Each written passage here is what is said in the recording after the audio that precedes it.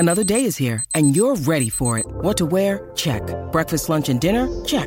Planning for what's next and how to save for it? That's where Bank of America can help. For your financial to-dos, Bank of America has experts ready to help get you closer to your goals. Get started at one of our local financial centers or 24/7 in our mobile banking app. Find a location near you at bankofamerica.com/talktous. What would you like the power to do?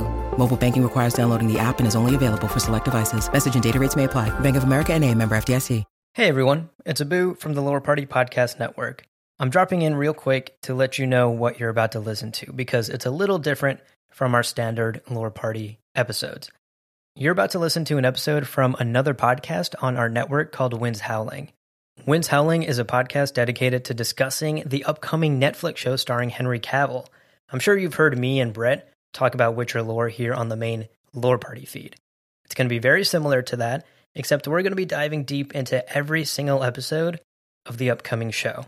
We're very excited to see how the show translates the books and incorporates some of the lore from the games as well. So if that sounds like your cup of tea, be sure to look for Winds Howling on your favorite podcast platform.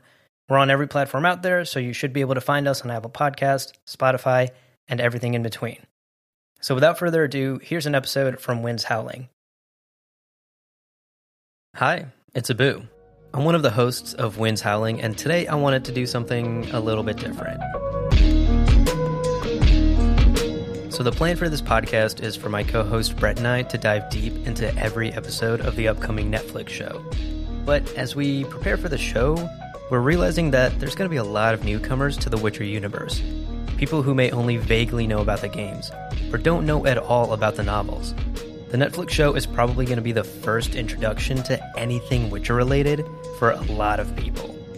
If that sounds like you're in the right place. My goal over the next few minutes is to go over the basics of the Witcher universe and to get you up to speed on what you need to know going into the show.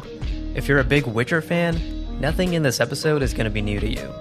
But if you've just started playing the games, or reading the books, or you're going into the show blind, stick around. And one quick note before I start, I'm going to do my best to avoid any and all spoilers. This episode isn't meant to replace reading the books or playing the games. I would still highly recommend you do that if you're at all interested in The Witcher. Okay, let's get into it.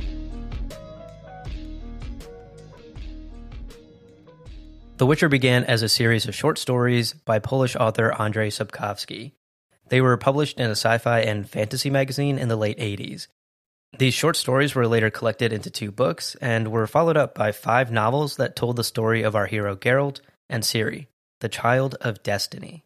There's also this standalone novel that tells the story of one of Geralt's earlier adventures before he meets Ciri.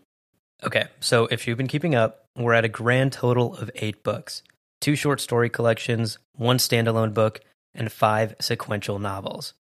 In 2007, developer CD Projekt Red released their video game adaptation of the novels. The first game was received well, but didn't make a huge splash. CDPR went on to develop 2 more games in the series, and found more success and recognition with each subsequent title.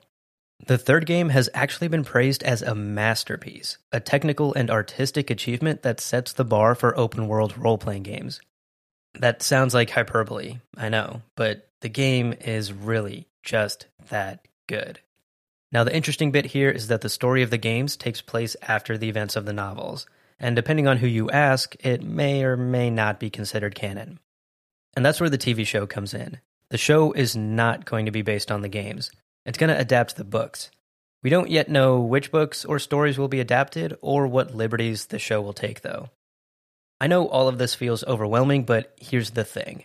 You don't need to read 8 books and play 3 massive games to know what's going on. My recommendation is to just start by reading the first short story collection, which is titled The Last Wish. Based off of trailers and photos, I'm guessing we'll definitely see some of those short stories adapted on screen.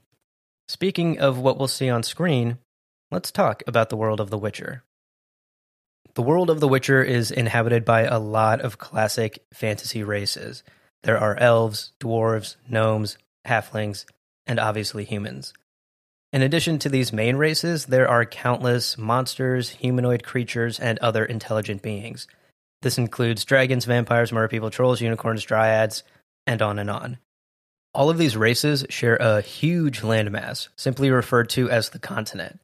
Humans are the most dominant species, having expanded further and faster than anyone else. At best, humans have an uneasy alliance with other races. At worst, there's outright bigotry and bloodshed from both sides. The elves, dwarves, halflings, and gnomes are usually referred to as non-humans or the old races. They inhabited the continent long before humans showed up, but were quickly overwhelmed and subjugated by human greed and violence. Now they live as second-class citizens in a world dominated by mankind. The humans are divided into two big groups, the Northern Kingdoms and the Nilfgaardian Empire. Most of the story of The Witcher is told from the perspective of people who live in the Northern Kingdoms. These kingdoms consist of 5 independent states that control the northern half of the continent. To nobody's surprise, these 5 major powers, Aedirn, Kedwin, Redania, Temeria, and Skellige, are constantly at odds with one another. The only thing that unifies them from time to time is an invasion from their eternal southern enemy, the Nilfgaardians. If the northern kingdoms are Europe, then Nilfgaard is Rome, a massive, unified empire with a powerful military and dreams of conquering the entire continent. Now that's a basic overview of the history, politics, and geography of the world. It's the world our main characters inherit, for better or worse. So, let's get to know some of the key players that we'll meet in the show. The main character is, of course, the iconic Witcher, Geralt of Rivia. Witchers are monster hunters, trained from a very young age to hunt down and kill all manner of beasts. In addition to their brutal training, young Witchers also consumed magical potions and concoctions that permanently altered their bodies, giving them superhuman strength and reflexes, making them immune to most poisons and diseases, and extending their lifespans. Side effects included sterility, possible loss of pigmentation, which is why Geralt's hair is white, even though he's pretty young, and of course, death. Lots of death. Only about a third of young Witchers survived these augmentations, and I'm speaking in past tense here because Witchers are no longer trained. Geralt is the last of a dying breed.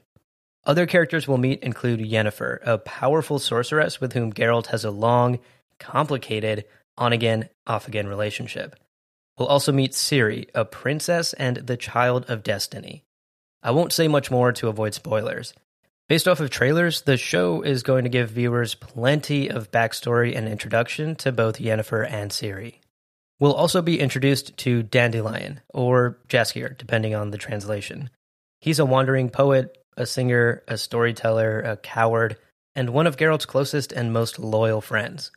I'm sure he'll bring some much-needed comic relief to the show, and I personally cannot wait to see how he's portrayed on screen.